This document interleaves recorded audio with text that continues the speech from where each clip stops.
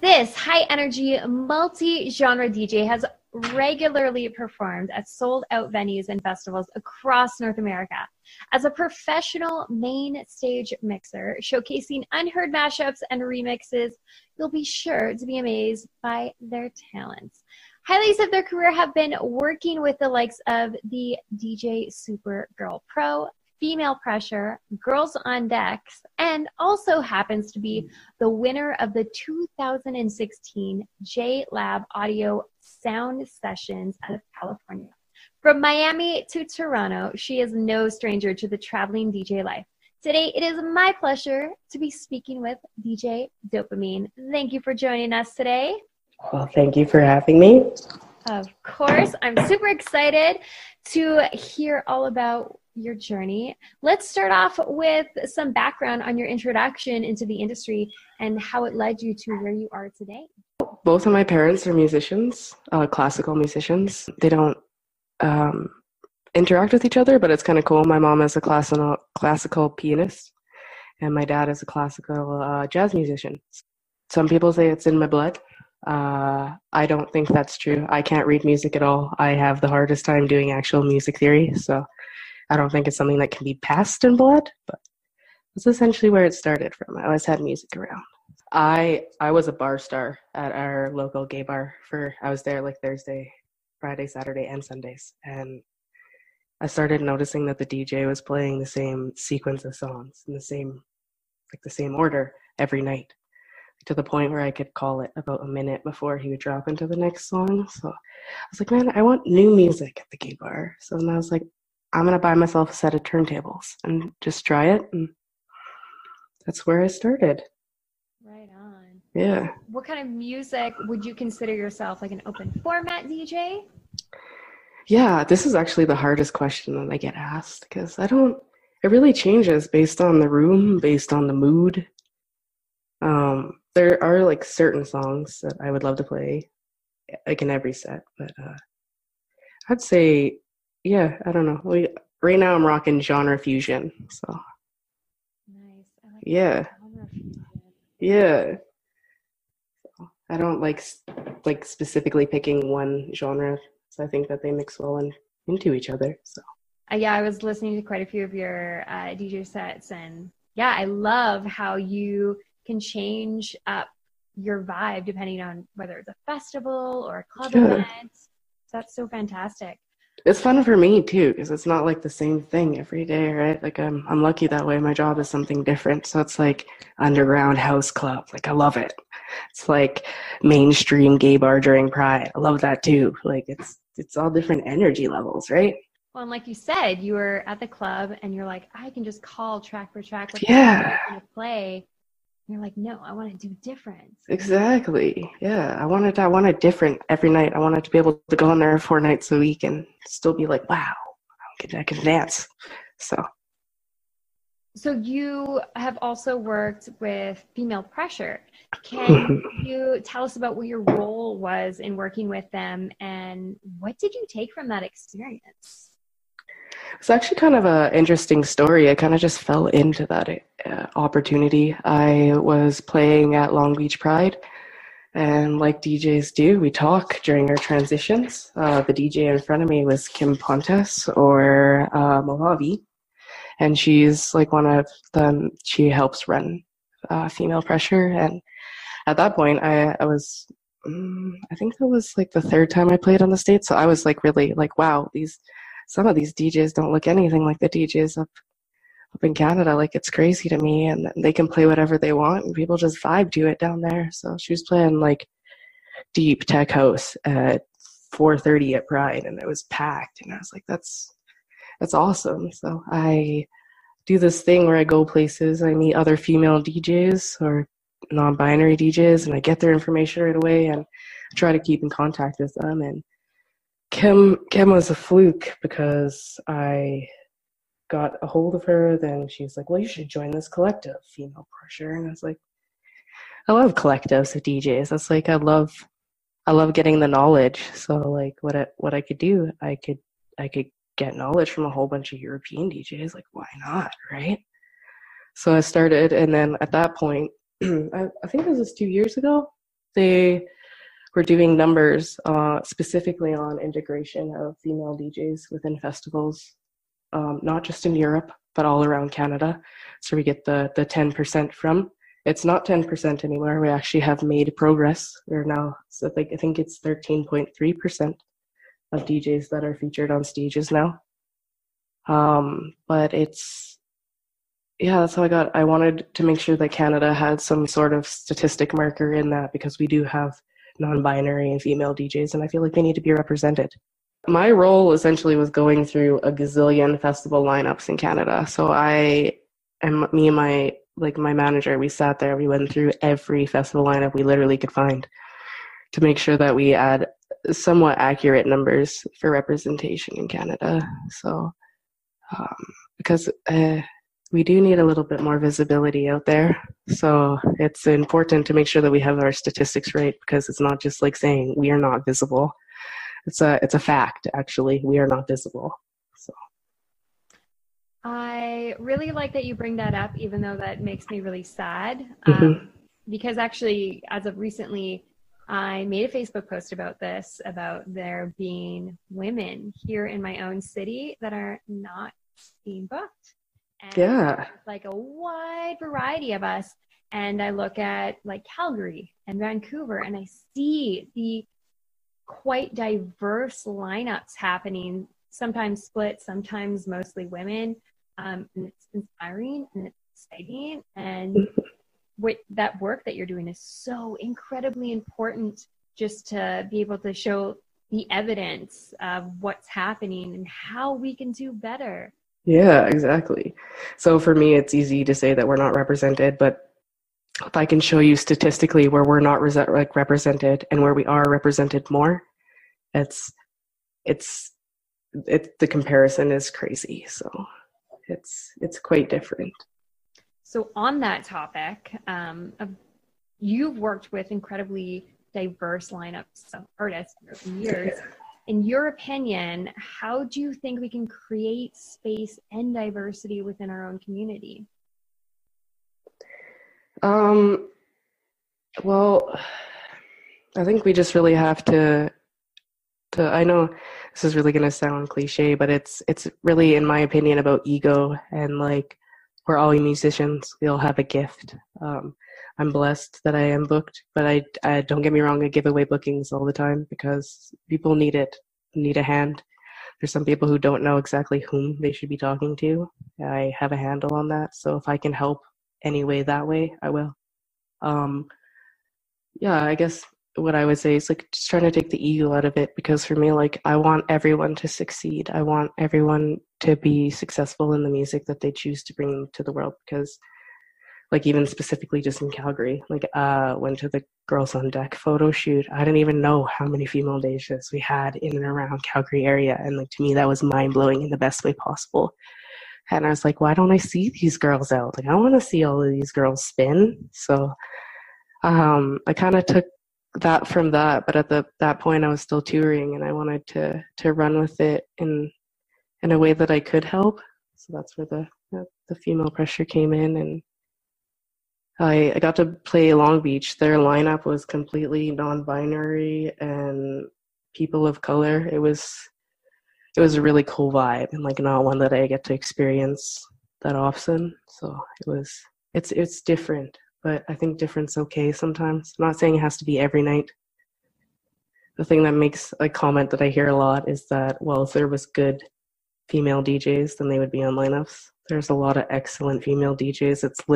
It's a game of luck, whether or not you get passed over or not. I know people who are way more talented than I am and they get passed over. And like for me, that's difficult because like it is their gift. And my personal opinion, it's their job to share that gift with people. And it's really hard to do that if you don't have a platform. So we need to make it so people can do that. I love that. Let's make a platform. Let's create these spaces. Exactly. Let's like build each other up. Like I don't understand why there's not just one successful person. Like my success, I owe not to just myself. It's like a team of people that like said that I could do it, that like have faith in me. Those people that show up to every show that I have in Calgary and like I'll be there until the end of time. So like it's not one person, and I think we forget that because we're all trying to do this grind. We all feel this struggle the same, and I feel like you'd be like way more supportive in that though, because I know exactly what most of you are feeling, and like I know the pressures, and I know the getting overlooked, and it's hard to get noticed sometimes. So yeah, I really like that you bring that up, and like you were saying about the struggle. What advice would you share with somebody that's really struggling within this industry? Maybe a personal example that brought you to that conclusion. I think just like any artist, I think you have to, first of all, give yourself credit because we don't do that enough. We're like really hard on ourselves as people.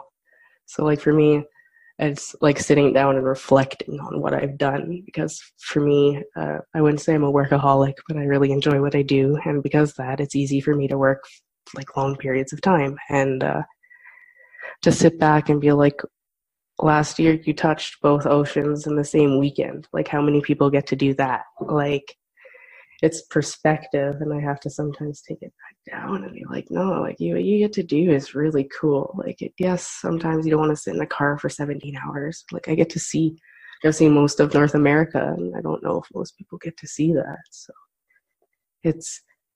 the struggle is worth it. And I feel like if I could have told myself in the beginning, there's definitely moments where I want to quit. Don't.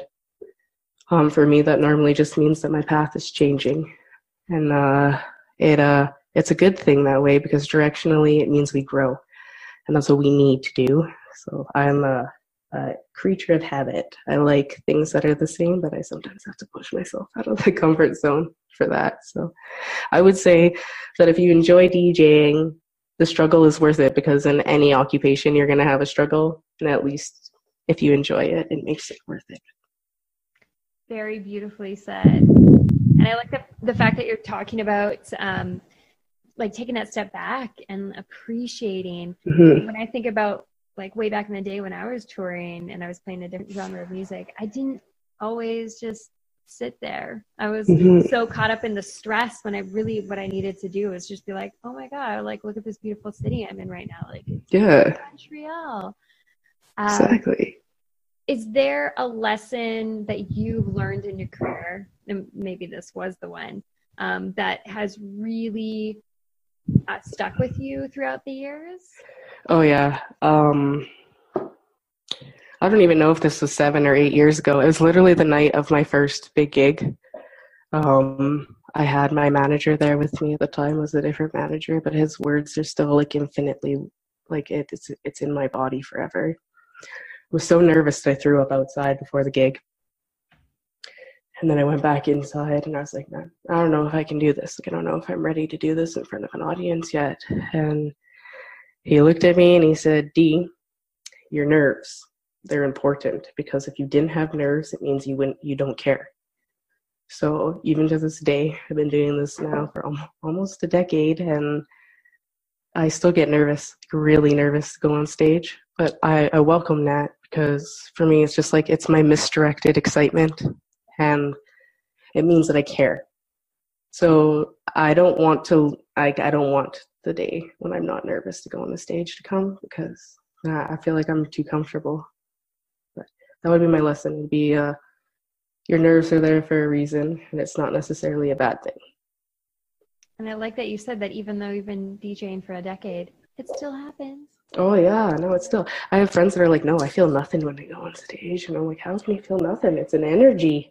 Right? I walk out there, I feel everything in the room. So it's a vibe, right? So. Yeah, that resonates with me. Totally relatable. I still get nervous, and it's weird, but I care. Yeah, we just refer to it as sound sessions because the title is like super duper long. But the thing about that is it's a year sponsorship through a headphone company, and I probably wouldn't be able to tour where I tour now if I didn't have that backing in 2016. So it's a pretty big deal. So. And can people check out the DJ set that won you that? Yeah, I guess I could post it. I still have it. Yeah, it was only an 8-minute mix set, and it's something I could still play now. So yeah, it's pretty cool. I'm still pretty proud of it. I didn't actually know I was going down to that competition. My manager entered me by fluke. They had somebody drop out last minute, and they're like, well, if you can get to California in 3 days, you can play. And I was like, well, I guess we're gonna drive through the night. So did that, drove all the way to California, 27 hours, no sleep, got on that stage, and brought her home. So I didn't think I was going to win, but it was an experience that I now search for, and I enter lots of competitions. It's really helpful for skill. That would be my other suggestion. Mixing. That's such a great idea, applying for competitions. My question for you is actually about the team that you have supporting you, because before we started the interview, you talked a little bit about like, oh my gosh, my team is a savior. Can you tell us maybe a bit about that and what's important in the people that you choose to be in your team? Really the important thing is, I don't know if other DJs get crazy on show days, but I'm one of those DJs. I tend to stress about everything that could possibly go wrong, and I'm trying to live more in the moment. But realistically, it's one person who helps me deal with the hotel when we get there, who helps me deal with flights if I'm missing them, or just so I don't really have to deal with that, or so I can go straight in, talk to the sound people, and make sure I have what I need, and they can do like the other stuff. But it's made a lot of difference. Like I said, specifically just because I wanted to work. There was not that many gigs, so I was sending emails all across Canada to try to get space somewhere. And now I have a team that's super supportive. So sometimes we have security dependent on the event, and then sometimes we just have my manager. But it's normally sometimes they're friends now, so it's like having your family around on tour. It's annoying, but you all make it through. So. Oh, I love that. It's like having your family around, but it is, yeah. You just get so close, but it's something that I needed to do because I was finding that it was making me more stressed out. And I was like, well, what specifically stresses me out? And like I said, it's the emailing. I talk to all the promoters and stuff, like after the original emails and the IPK and like all of the stuff goes out, I will then take that over. That's not stressful to me. I don't mind. But I also have social media management too on the other side of that, because as much as I love being connected all the time, it's a little ridiculous in this day and age. And like I like to sleep at a normal hour, so like it's kind of weird because everyone's awake at 4 to 3 a.m. right, and wants to talk, and I'm like, no, I don't really want to talk. So I had to. This year, I'm learning to put boundaries on my social media. So I do most of my Facebook, and I do all of my Instagram. But like that is my social media bubble that I like to stay in. People want Twitter. I have no idea how to work Twitter, so if they can do that, that's fine for them. But the delegation helps, so I can focus on the music, which is the important part. Yeah. I like that. It's a family, people that are working together to make life easier for you, and you're still like finding that balance between like you online, but also like, hey, let's detach so we can focus on what's important here too. Exactly. So I just don't want like I was finding that to try to keep up with Instagram and Facebook pages and all this stuff, like I was constantly on my phone. And that's not really fun for anybody that's trying to socialize with you, like on a human level. So I had to put the phone down, and it actually causes me a lot less stress now. So as great as social media is for my marketing, it's sometimes a little hectic on my heart. So Absolutely. Yeah, I wanted to ask you for the ending of this interview if there was anything you wanted to add, upcoming releases, mixes, shows you want people to know about. oh my gosh, we have so many, so many. First of all, I'm gonna plug Supergirl Pro. It's in Oceanside, California. It is an international surfing, DJ, and skateboard competition. I think video game is also in there now. And it's all females. So we have female professional surfers, female professionals. And every year I go down there and I have a gaggle of probably about,